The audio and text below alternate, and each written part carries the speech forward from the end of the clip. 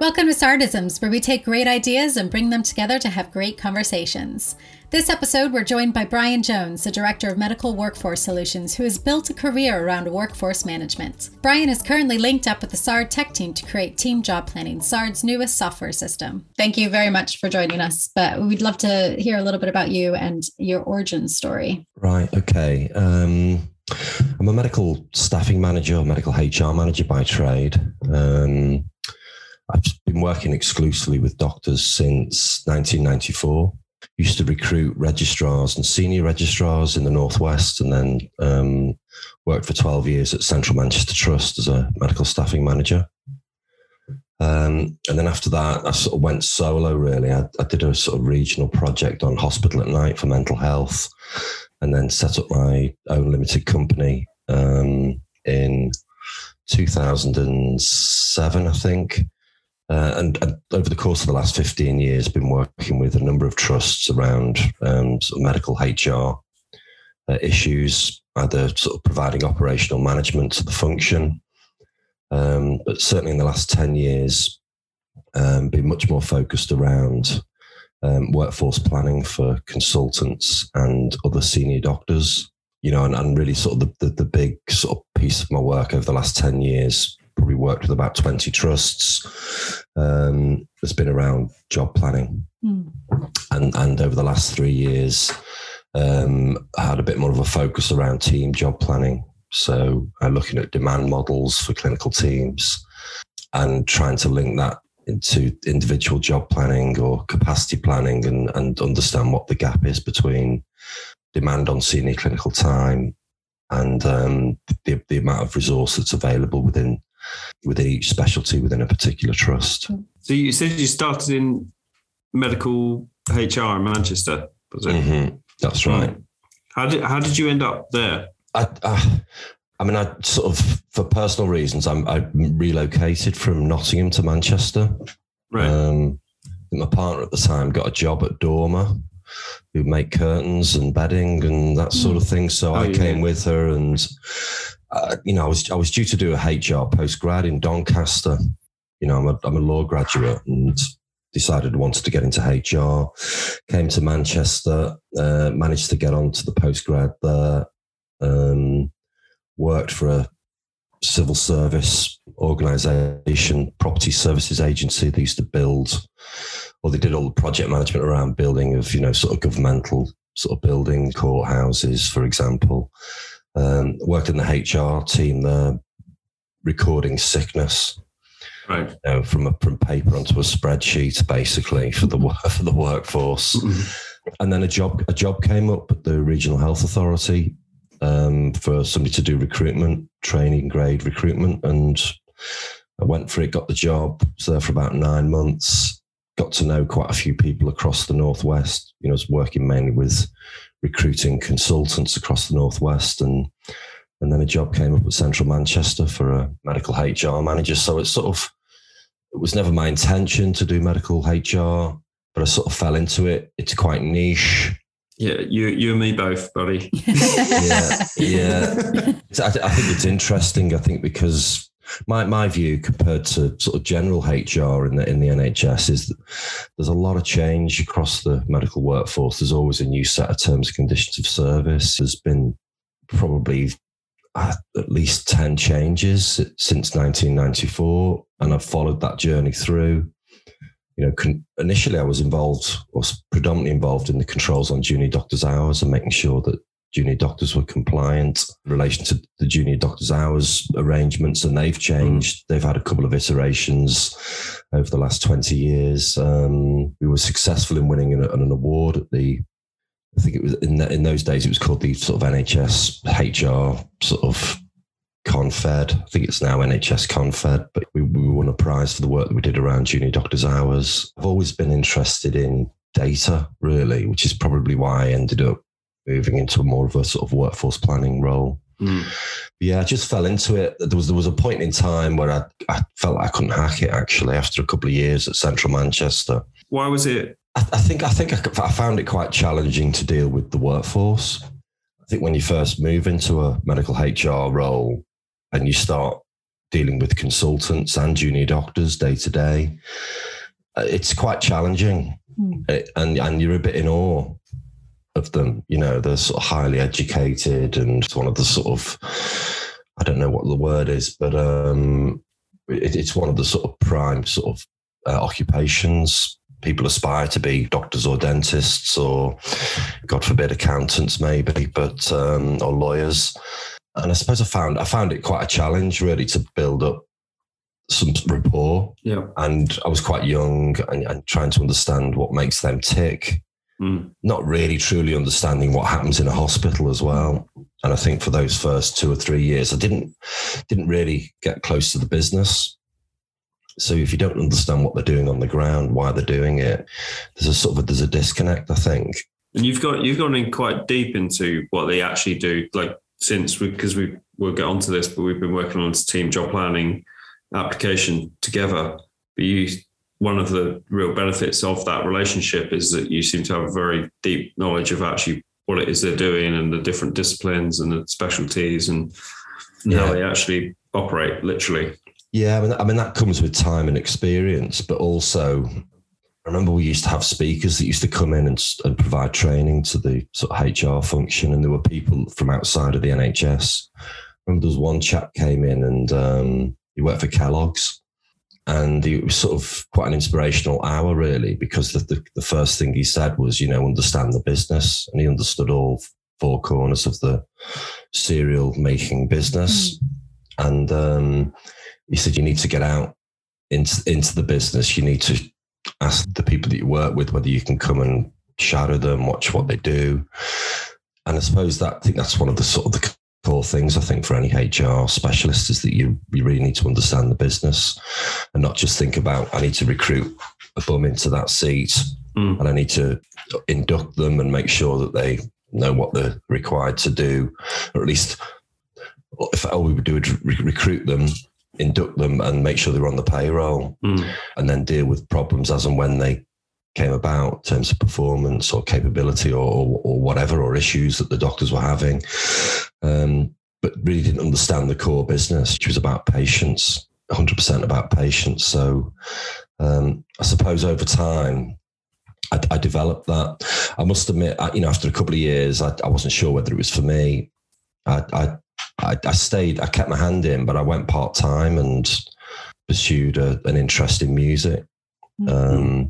Worked for a music promotions company in Manchester that are still going strong and have got a really sizable reputation, not just in the city, but nationally and globally. So I went off and did that for a bit. And, the doctors were saying, oh, you've gone off to do music. Why aren't you with us full time anymore? And I used to sort of joke, well, we're in the same business, really. It's about saving lives. But I think music gets in a bit earlier than the medical profession.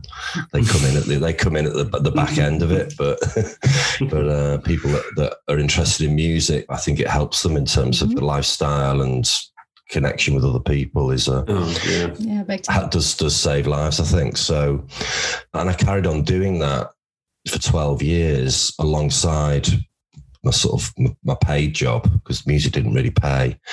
But it was a passion that I had. I only really gave that up once the limited company was up and running and work was coming in. And I think I began to appreciate the core set of skills that would offer me a reasonable sort of livelihood going forward. And I enjoyed it at that point. The rapport was a lot easier. It was a lot easier to get people into the room. I understood how doctors sort of ticked, how they worked. So I think since then, probably count on one hand the number of difficult individuals that I was not able to connect with. But in the end, I do sort of have the confidence now to be able to sort of chase them down and explain why I'm here and why I can help them. Yeah, particularly in the area of sort of job planning and HR, I think there's a lot of suspicion that it's Big Brother, that it's, that you're coming in to check compliance against these things, and are you really on a golf course on Friday? And there's a lot of suspicion around it. So I guess that's a big hurdle to overcome, is it?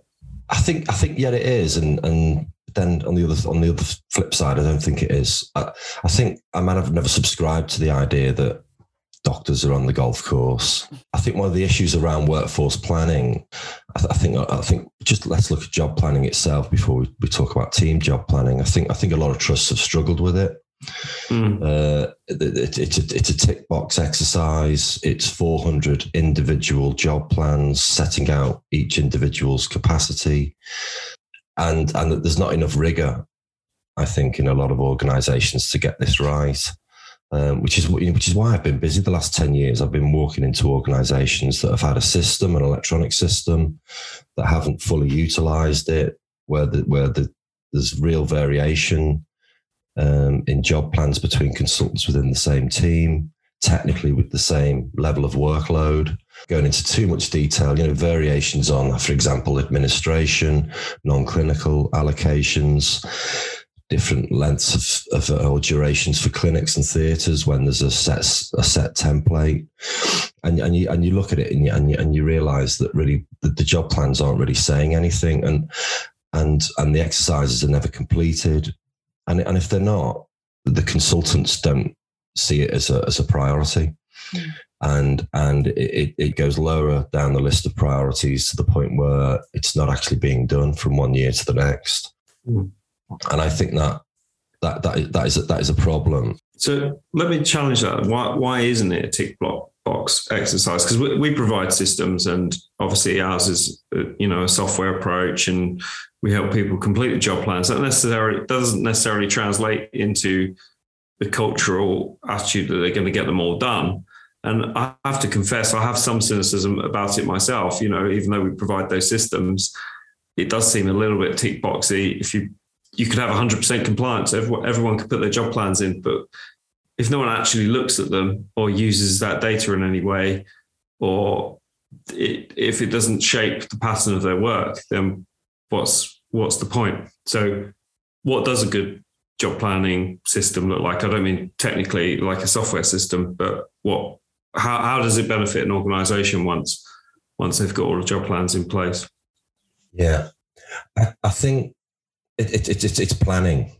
It's there in the title, and I think what organisations need to do is understand how many patients they need to treat in the different environments. You'll have minor procedures, diagnostics, clinics, and theatres, effectively. Plus, you'll have ward-based cover and out-of-hours emergency cover, and you need to understand how many patients you're probably going to need to see in any given year, and you'll know how long those activities take. So in a clinic, you'll know how much time you allocate for a new patient or a follow-up patient, and once you build that up, you've got a sense of how much time you need per annum, per week, to deliver the service. And once you've got that level of sort of detail, you're then able to build individual job plans, and sort of collectively, though, as well, look at the collective picture and assess how much capacity you've got. And 9 times out of 10, there'll be a gap. Okay. And at the moment, that gap's being plugged by additional lists that might be paid to the current workforce at a premium rate, or the work's going out to agency, where the rate can be even higher, £100 an hour plus. And what you've effectively not got is an alignment between your demand model and your capacity, to be able to deliver the service sustainably. And unless you do that planning, you're never going to get your workforce in the right place. And it's going to be costing the NHS millions and millions of pounds in reality. I was with one trust where the contingent bill for the consultant workforce was £7 million a year. Wow. You could buy 70 consultants with that, in theory. And they probably only need 30 to have a sustainable model, because the contingent costs are typically 2.5 times more than the contracted pay rate under the consultant contract.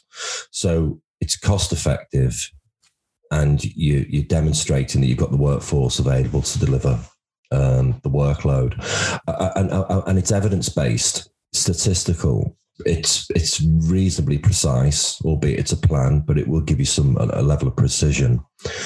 And that talks to doctors When I explain to them that job planning isn't a tick box exercise, this is about a sort of really quite sophisticated workforce planning process, and it talks their language. They understand what they need to deliver. They've got the numbers, and then they understand how that's delivered safely and effectively, and what resources we need to deliver it effectively. That sort of the light bulb comes on for them then, I think, in terms of what job planning is really about.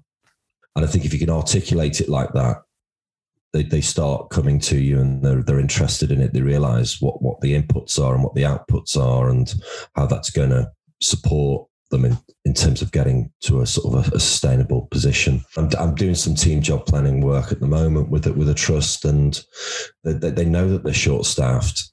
They want to put a business case into the execs for an additional consultant, but the team job planning process is going to give them the evidence that's going to sort of almost be irrefutable, really, that will support their ability to convert a business case and get it signed off by the executive team. And that's using SARD's team job planning app as a pilot, isn't it? Yeah. Or just forget that in.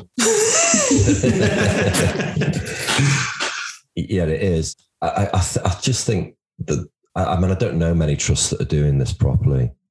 I think if they are, then, I may not know about them because they don't need me to come in and help them and support them. But certainly NHS England and Improvement, they've got levels of attainment on job planning, ranging from 0 to 4, and they have sort of surveyed the trusts across England and Wales, and I think as far as I'm aware, there aren't any that are getting above level 2. Level 2 just covers off capacity planning and some evidence of rostering. Level 3 incorporates sort of demand modelling, team job planning, and as far as I know, there aren't any trusts that at the moment that are submitted a report to confirm that they're at that level. Yeah. Well, until very recently, our team job planning applications in pilot. I don't think the software systems have been there to do it even. And you've been doing team job planning essentially on sort of Excel spreadsheets, and so testing and improving the process. And we've been working with you to basically turn that into a digital product. The need to have both match capacity and demand, and the team job planning, and how team job planning sort of fits into that concept of making sure you work out what demand you have on the service, and therefore job plans actually become job plans because you're planning your capacity to meet those demands. But up until recently, it seems that there's very few trusts that are actually doing that next step. So I guess it does feel a bit tick boxy until you make that next leap forward and start actually looking at the demand on the service as well. Is that right?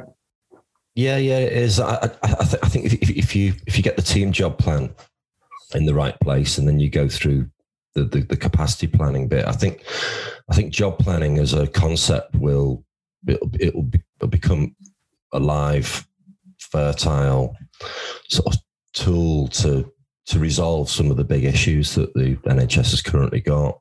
I've already talked about sort of contingent costs, either internal or external, which I wish I had a number on it, but I should imagine it's astronomical. But it also enables trusts to start to think about recruitment strategy, how they deliver services, and sometimes the work that they're currently doing doesn't need to be delivered by a consultant. Of course, there's we've got advanced nurse practitioners, nurse consultants in the mix. But if you know what the size of the gap is, you can start to think about how you're going to bridge that gap and what type of practitioner you're going to put in place to make it happen. I mean, pre-COVID, we had backlogs, and the backlog has grown exponentially over the last 10, 12 years, and over the last 24 months, even significantly more so. And I think this is another reason why workforce planning is really, really pivotal. And a lot of organisations at the moment they've already produced an elective recovery plan to manage the elective workload. But they're doing that in isolation of the workforce demands that need that they need now, that they need next year, they need the following year, taking into account the fact that some people will leave the service, there are people that are due to retire. So, you need to weave everything in to understand how you're going to get to a level of sustainability from a workforce perspective, but also how you're going to be able to reduce that backlog over the next 1, 2, 3 years. This is why this is so important. I think even without COVID, it was important, but COVID has added another, 4 million people onto the waiting lists. It's almost tripled what we had pre-COVID. We need to resolve that going forward. It's interesting. I think there'll always be a gap, is my personal view, until we provide sufficient resource into the wider system.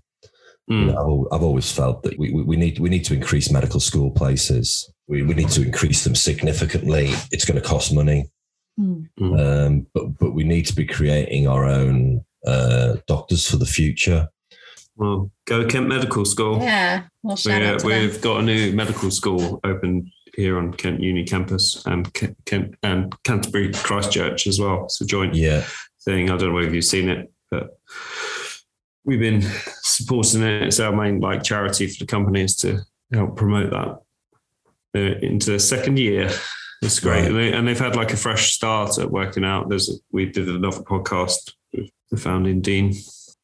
Yeah.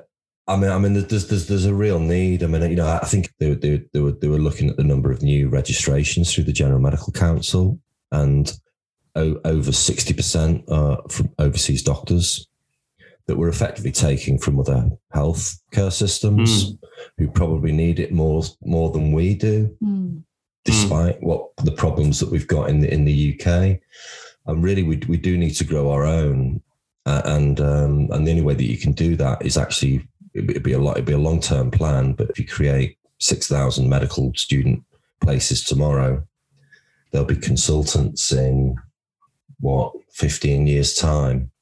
Yeah. But they'll also provide the additional resource that you need at junior doctor level, because there are gaps on junior doctor rotas across the UK. Agencies are doing quite well out of it, but it's adding significant pressure to the day-to-day workload of junior doctors, because agencies aren't able to plug every gap. And it's not just creating pressure for the junior doctors, it's creating issues for the quality of patient care as well. So we need to grow our own. Maybe in 15 years' time, we might have a sustainable workforce that can cover off everything at junior level, middle grade, and at senior level. And demands on hospital care are increasing as well. Not exponentially, but there's been a year-on-year increase. The population is getting older. And really, we haven't got the workforce available to us, I think, at the moment to deliver this in a safe and effective way. So team job planning and capacity planning is part of that equation. Yeah, to work out what the gap is in recruitment and where to recruit as well. Yeah, I guess what areas need. And that might drive funding decisions going forward. I think if every organisation had a clear picture for every specialty in terms of what the demand is and what the capacity is and what the demand's likely to look like next year, the year after and beyond, that should drive sort of central decisions about what we need as a workforce to deliver a sort of first-class health service. So the development of this team job planning app, you've been working with our CTO, Barbara, and our project manager, Charlotte. Could you just tell us a little bit about that and how you're iterating through it and what that's been like? It's been really good. I mean, I've not sat down in a room with coders before. Right. Clearly, I very much come at it from an operational perspective. And I suppose it was really, really interesting to try and, I was keen for them to understand why we're doing this and what it means and what every element of the system means. So what is outpatient demand? What is outpatient scheduling? What does outpatient capacity look like? Quite often I'd be giving them examples of how specialties function, what happens, and they go, what's that? So there was a lot of that going on, but I think it's really good for the coders to understand that. So they're not just dealing with the sort of technicalities of converting my sort of vision into a piece of software. It started with the spreadsheet, really. That was sort of the workbook that I'd produced that I'd been using with a number of trusts pre-COVID. It was about converting that into a sort of a user-friendly interface that managers and clinical leads can use to build a demand model for their particular clinical specialty. And we've been at it since, I don't know when we started. Actually, it was probably about October last year. And we worked at pace. But clearly I had other things to get on with each week, as did Barbara. So we'd meet weekly. There'd be a bit of work to be done in between meetings. We've got a prototype ready now that certainly covers off all of the inputs that need to go in, and it doesn't just cover the clinical work; it covers the non-clinical as well. So all of the sort of supporting professional activities, additional roles people may have, and what it will do is it will set out in detail with clarity what the tariffs will be for different things. So administration, SPA, so that you can ensure through the job planning process that you've got consistency. They're actually the allocations that come out of individual job plans are aligned to the team plan.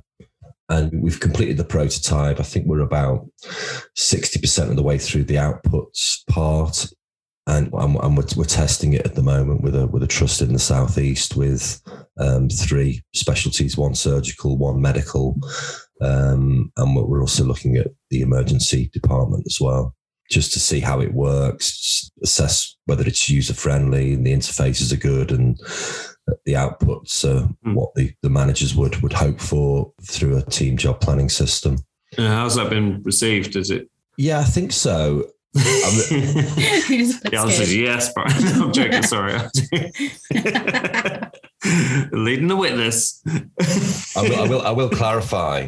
I think nobody's done team job planning before, and there's more work required to pull together the team job plan than there is to actually get the individual plans, the job plans of the capacity bit in the right shape.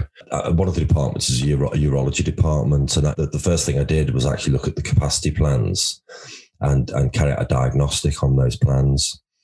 And it was clear that even just the clinical language was really generic. So it was either a general clinic or a one-stop clinic, or it was a day case theatre list, or it was a inpatient theatre list. That's all they had in the plans. Mm-hmm. They also provide a urology of the week service where a consultant on a 1 in 9 rotation covers off all the emergency work and picks up any referrals that come in from general practice or through ED. And the job plans didn't reflect that at all in the right way. But what I know about urology is that they do minor procedures. Some of the sessions are diagnostic, so like ultrasound, urodynamics, biopsies to see whether people have got cancers. And there was none of that in the job plans at all. The clinics, they probably have 10 different clinics, from general clinics, breaking bad news, pediatric clinics, one stop for prostate, for hematuria. And the team job planning exercise was actually to tease all of that out and say, well, for each of those clinics, how many patients do we need to see? Really breaking it down into a lot of detail. And I think that's, it's not become a challenge for them, but I think it's a lot more work than they would probably have anticipated.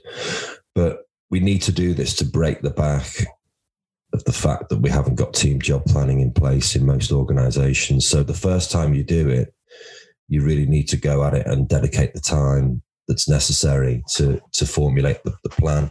Now, I've built the plan. I've met with them and discussed the way that the service runs. They've sent me rosters, operational rosters, so I can see what's happening day to day, who's doing what.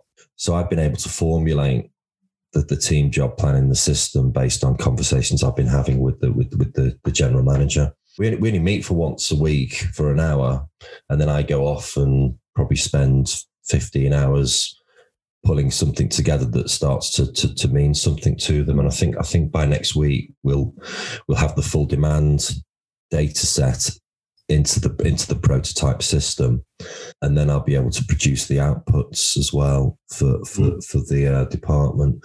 What the team job planning system that we're developing will set out demand, but it also sets out the scheduling that is currently in place. So it will show you which consultant's doing which activity on which day, and how many patients are sort of templated or scheduled to go through that session.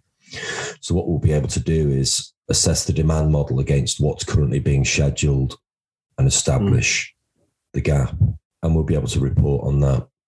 But the next phase, once that team job plan has been effectively signed off by the clinical team, so once we've formulated it, drafted it, shared it, taken comments, maybe tweaked it here or there, we'll be able to establish what the gap is between demand and scheduling. And then we'll take the department through the capacity planning part, making sure that the acute model, the duty urologist model, is accurately reflected across the team. It reflects a 52-week delivery model, putting in the capacity for each individual for their procedures, diagnostics, theatres and outpatients. And then we'll be able to match that against the demand model and see where the gap is. And before the job plans are formally signed off, determine whether we can, reduce the capacity in one area and increase it in another area to try and get to a point where we've got reasonable alignment between capacity and demand. Now, I know they need probably one additional consultant, maybe two. So I don't expect there to be absolute alignment between capacity and demand, but at least we'll know what the gap is, and we'll know how many clinics a year they need extra, how many theatre lists they need a year extra. And that will help them formulate a job description for a new consultant and support the business planning process. So it's going well, but I think at first the clinical team was the manager was a bit overwhelmed. It's big cultural change, and it's a lot of demand on their time. And I suppose the benefits of it are quite delayed. The actual once that informs decision and you get some insight from it, and then acting upon that insight is quite a long time period, isn't it? To recruit a person, to change job plans, to have people working in a different area than they were before because there's more demand over here. They get the benefits, but the benefits are a little way down. Yeah, they're not immediate. Down the road, and humans aren't great at delayed gratification, are they? No, I'm not. No, of course. I mean, I get it, but I mean, next year it's an annual process. But next year they're not going to start with a fresh slate. They're just going to copy over last year's team job plan, have a look at it, look at trends on the numbers of patients, any in-year changes to scheduling that have happened, and it'll be an organic process. And year on year, you'll chip away and make improvements to the point where you get to a sustainable level of delivery. Yeah. But the first time you tackle team job planning, there's quite a bit of work to be done. I estimate for this urology team, I've already put in 60 hours of work over the last couple of months. The manager, I'm doing most of the running with this, but the manager's putting in at least 2 or 3 hours a week, probably over a 10-week period. It does require. It does pay for itself, though. That's the thing. Is it? It's 60 hours of your work. I'm sure it's it's going to be a significant cost, but not compared to the hundreds and hundreds of hours of doctors' time that's going to impact. On that. Yeah. I mean, they've got contingent costs at the moment, so they are putting out additional work to the current consultant workforce. I don't think they're bringing any agency doctors in, but that costs. One, it costs money. Two, it takes time for the manager to chase and harry the consultant team and say, look, can somebody do this session on Thursday? And then there's the whole processing of that for payment. If you have a sustainable workforce with a scheduling model that covers everything off apart from unforeseen absence, somebody who rings in sick. You're going to save time and money in the medium to long term as well. Yeah, for me, the benefits are there, and it will pay off eventually. I think NHSEI are going to expect trusts to report on this and incrementally make progress towards level 3 or level 4. The levels of attainment. I wouldn't be surprised if CQC inspections now start to say, look, what have you got in terms of demand modelling? What's your capacity? What's the gap? Why is your run rate on contingent pay so high? How can you reduce that? I think all of these things are now going to be sort of core requirements for trusts to deliver on. I think even nationally, I think the government, the health minister, he's even saying that there's enough money in the system. It's more about the management process, and part of that includes HR management, ensuring you've got the right staff in the right place at the right time. I think the sort of the inspection on this, or the sort of the governance on this is going to tighten, I think, and I think organisations are going to have to move in this direction. Those that do, and some of the early adopters, one they'll have the right level of resource. 2, their patients have been seen quickly and effectively. They have limited backlog. It's cost effective. Their contingent pay bill is next to zero. The quality of patient care is at the optimal sort of level. So they're really important things that need to happen. And passionate about this. I think given that the consultants are the sort of the leaders of the clinical work, they drive the service forward.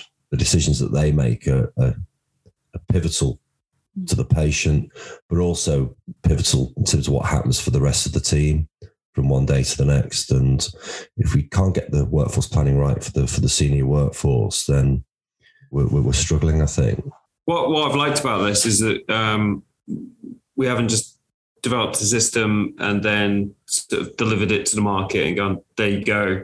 It has been this really iterative approach. And as you say, you go in, you actually realize that there's quite sort of cultural changes that need to go ahead along with the technical development. You need to explain the reasoning behind it, get people bought into the process, find where perhaps that system doesn't actually match with what needs to be performed. And it's been very iterative, hasn't it? But one of the striking things for me is that it's been probably one of our first products at SARD where I think we've had to consider it more as a managed service. So you're not just buying a license and then a doctor does an appraisal on the system or does a rostering or even just their individual job plan and does it on a system, goes away. It's a system that you have to come in and have a Brian. It is a Brian plus system problem.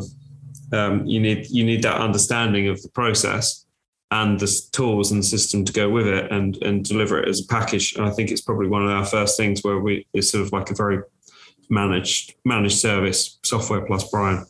Yeah, and I think trusts that once this is launched and trusts start to procure it, they're going to need some implementation support.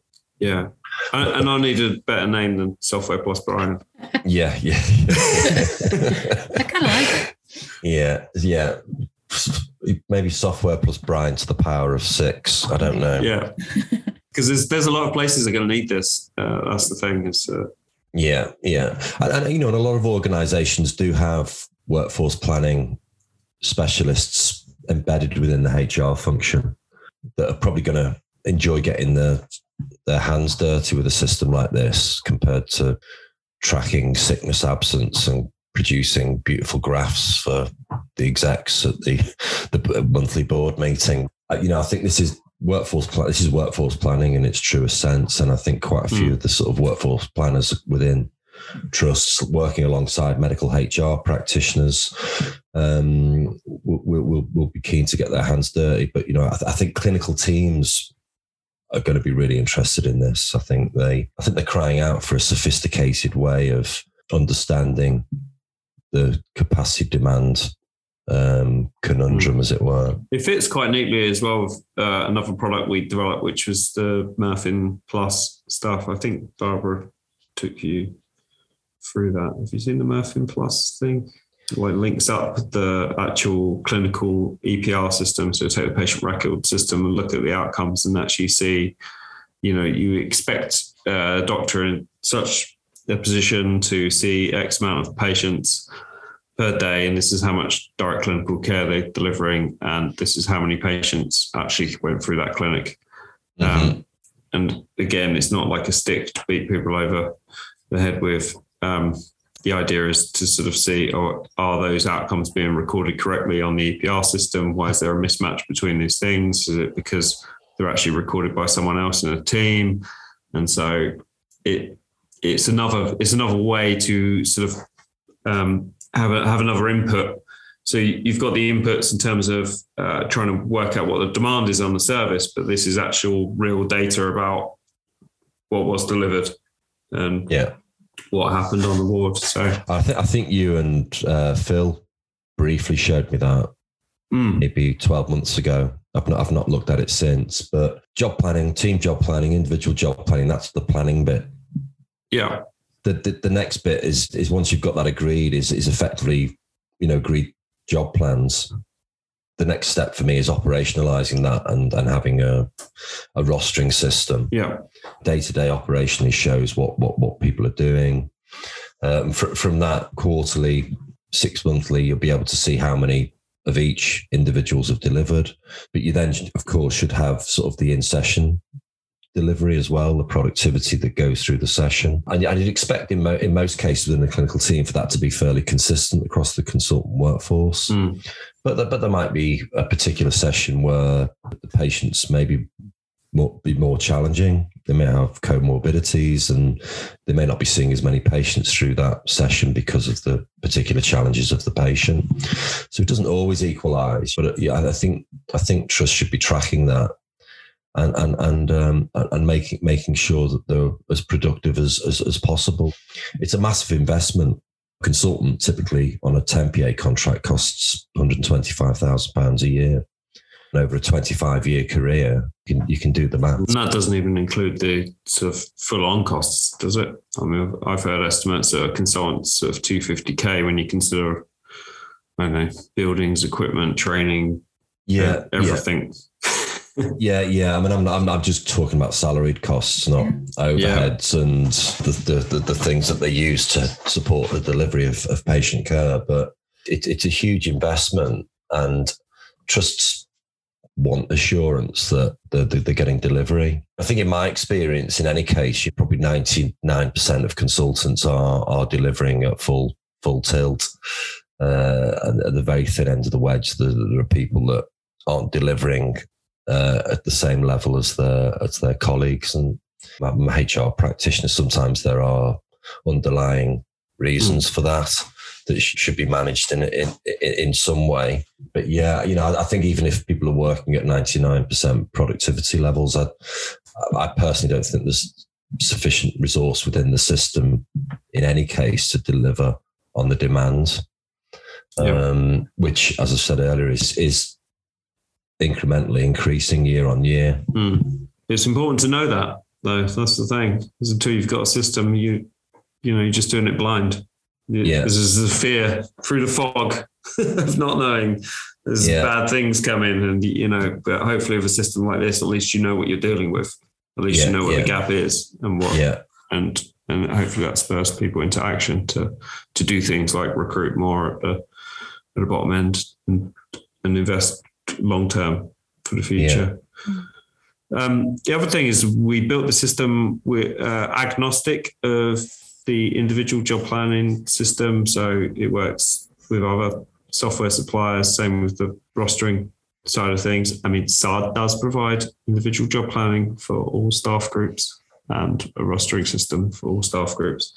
So I feel we're in a good position to do that link up between, as you say, the whole thing to actually look at what was rostered. But we've built it to be agnostic because we recognise that there's a big player out there who's got a lot of the job planning systems, in place, as do we. But it's agnostic. We don't mind who you bought your job planning system off. Obviously, you should transfer to SARD eventually. Obviously, yeah. I think it was always my vision that you can deliver the team job planning system in the SARD system, but at some point you're going to need to map that against the capacity plans. But I think our system, or the SARD system, will have the functionality for you to upload capacity data from other job planning systems to carry out that capacity and demand analysis if necessary. Yeah, there needs to be some interoperability between what we're doing and the other systems. So there shouldn't be any reason why, if you've got a job planning system provided by another supplier, that you could still procure and utilize our team job planning system and carry out the capacity demand analysis later down the line. So there will be that functionality, I think, to be able to do that if trusts decide to have a different team job planning system to the capacity planning system. So it does play nicely with others. I'm going to change our strapline. Plays nicely with others. We get quite personal sometimes on our podcast. We go into not personal, but just where your origin story and things like that, and your music and your music's a passion. Yeah, it is. Yeah. Do you want me to talk a bit about that? I'm quite happy to talk about that. But yeah. What sort of music is it? I'm all right. I don't know how personal this is. Are you? Your dad was he the Brian Jones saxophonist? Is that right? Yeah. He's not quite world famous, but he's known to people that know a bit about music. Well, the thing is that our sales lady, Jan, is a saxophonist, and I think when she spoke to you, I think she put the initial call into you, and she was like, "I don't happen to know Brian Jones, saxophonist." It's like, yeah, it's my dad. Yeah. I think she went, "Wow." Yeah. But you're a good musician in your own right. No. Oh, bang. I was in a band when I was 17. They were a goth band called the Winter Brides. Amazing. Excellent. We came back from holiday when I was 16, and our house had been burgled, and anything that was techie had been taken. My limited record collection at that point, which was lots of sort of synthesizer and new romantic stuff, that had all gone. And we got the insurance money, and my mum gave me £200, and I went out and bought a Korg MS-20 monophonic synthesizer, which now, if you try and get them on eBay or whatever, they cost about £6,000. I wish I'd have kept it, to be honest with you, but but I didn't. Yeah, and I was in a band briefly. To be honest, it had a patch board on it that most modern synthesizers now, you click a number and it gives you a sound. 67 gives you a horn sound or whatever. This particular piece of kit was just lots of jack inputs and a flow diagram, and you had to just stick your cables in, throw the spaghetti over the back, and hope for a sound. I had the manual, but I wasn't going to read the manual. I was only 16, and I just created white noise every time, and it was really frustrating, not just for me but for the other band members. And in the end, I think they just basically ditched me and said, "Look, we're going off," which was fine. We were still friends. I went to the rehearsals. I went to the gigs. Yeah, I think, they say that sort of the ability to play music skips a generation. My dad is clearly a highly skilled sax player. My son is doing really well with his drums, and he's got inbuilt musicality according to his tutor. I've got a good ear for music, but playing it, no, not possible, I'm afraid. Although, I made a film recently. I started making films in lockdown. I was going to do a series of them, and they were going to celebrate the 40th anniversary of the first ever gigs that I went to. Oh, wow. Right. So I made a film. It took me about eight to 9 weeks to pull it together. pulled out videos, films, photographs, used the Ken Burns technique to zoom in and zoom out, did the commentary. And at the end of the film, at the closing credits, there's a cover version of the band in question. And I created that cover version using GarageBand on my MacBook, and with this microphone did the vocal on it.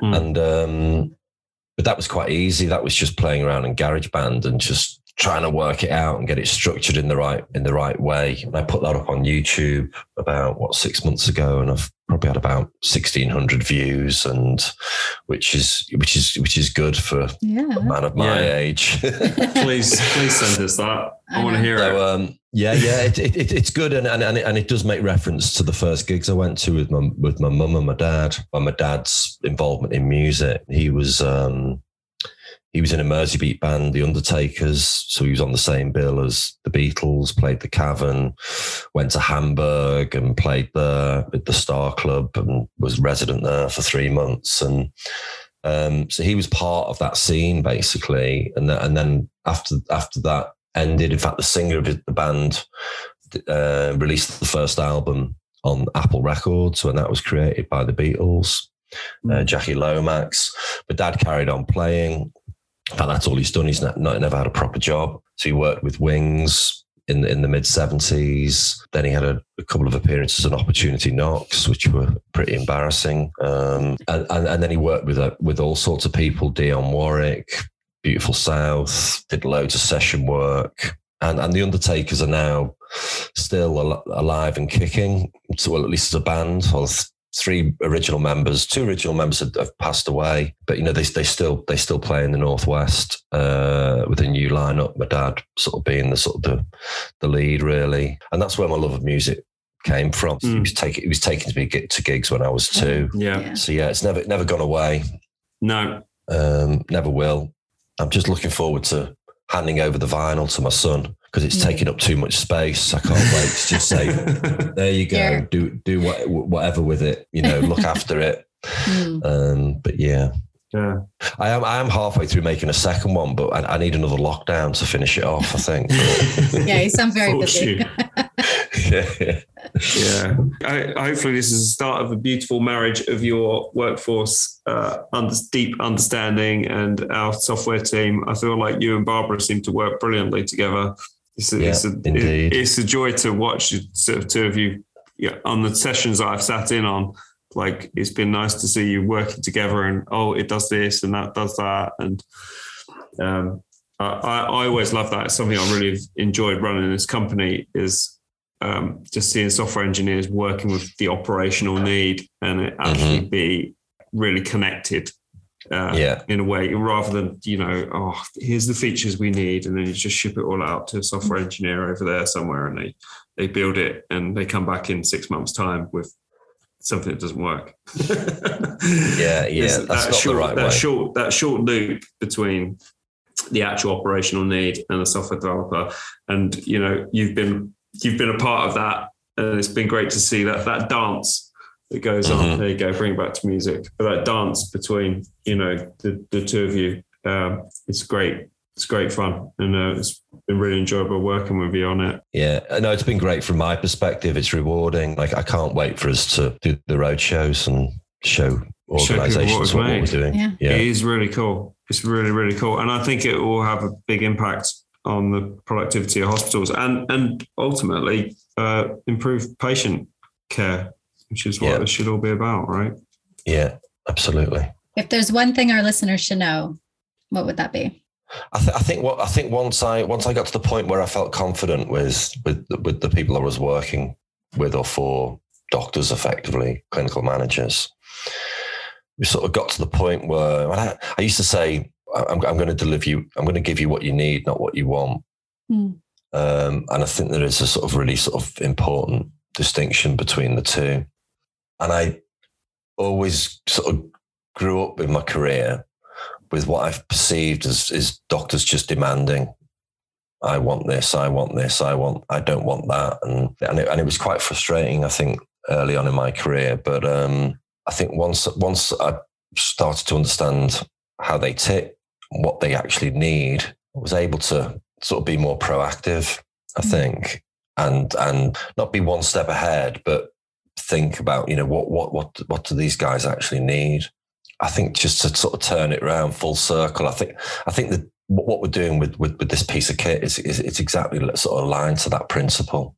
And I think it's about what doctors need. It's about what patients need, and not necessarily about what individual clinicians want, where they're all banging their individual drums. This is about bringing it together and creating, I think, a sort of more sort of cohesive approach to how we support the delivery of healthcare.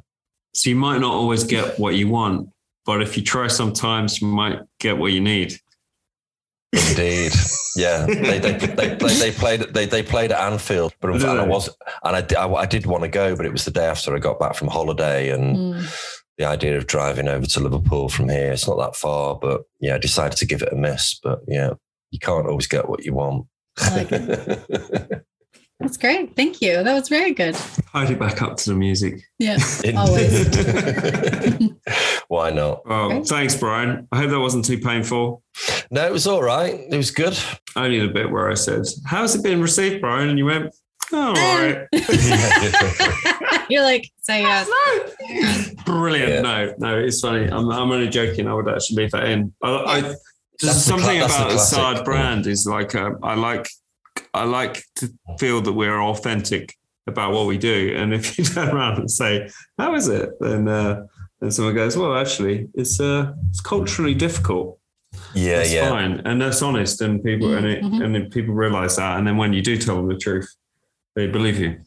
Yeah. No, you're right. I mean, it's also the typical sort of Scouse understatement. If we like something, we say, "Oh, it's all right." That. And someone goes, "Well, only all right?" And I go, "No, it's all of it is right. All right." Do you know what I mean?